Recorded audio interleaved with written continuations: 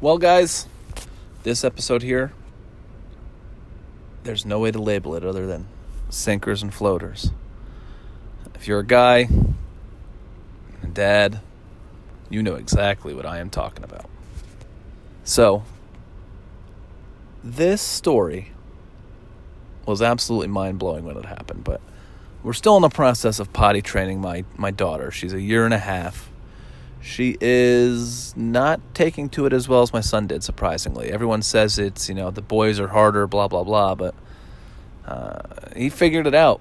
She is having a hell of a time just even understanding when she's supposed to go there and when she is not. But with that just comes some really, really good stories. So I'm giving her a bath, right? And she's at least at the point where she'll tell us if she has to go potty or something. Sometimes she tells us. Well, I'm giving her a bath, and she stands up and just poops. In the bathtub, in the water she's standing in. And I'm like,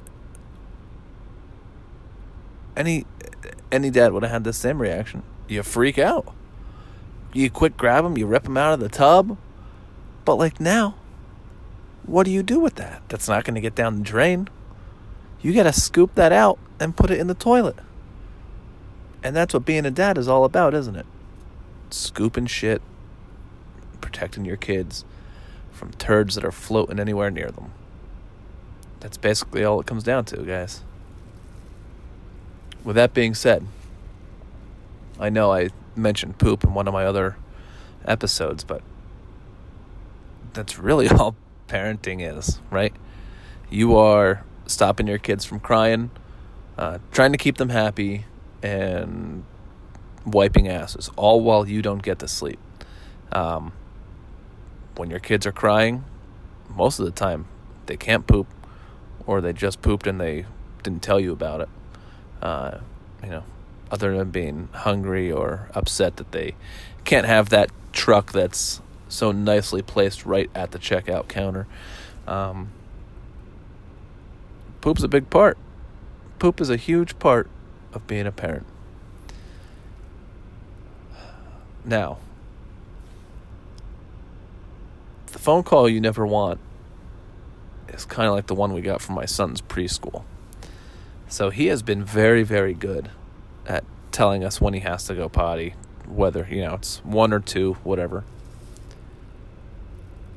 But he won't tell the teachers, and they're on a schedule. So he had to go one day and didn't tell anyone. Not only did he pee, but not only did he poop, but he peed, quote unquote, the most I've ever seen. That's what his teacher said. So he's standing on the playmat, right? And this fucking kid, instead of just saying he has to go potty, he poops in his underwear and then pees. The most she's ever seen. It went through his pants, obviously, soaked his pants. His socks and shoes were wet. And then it even went all over the playmat. So every single kid in the play school here had to get up, leave the playmat, and go to another room because my son basically ruined playtime for everybody. Is that a call you want? No. But it's going to happen because everybody poops and everybody has a hard time figuring out when they're supposed to do it.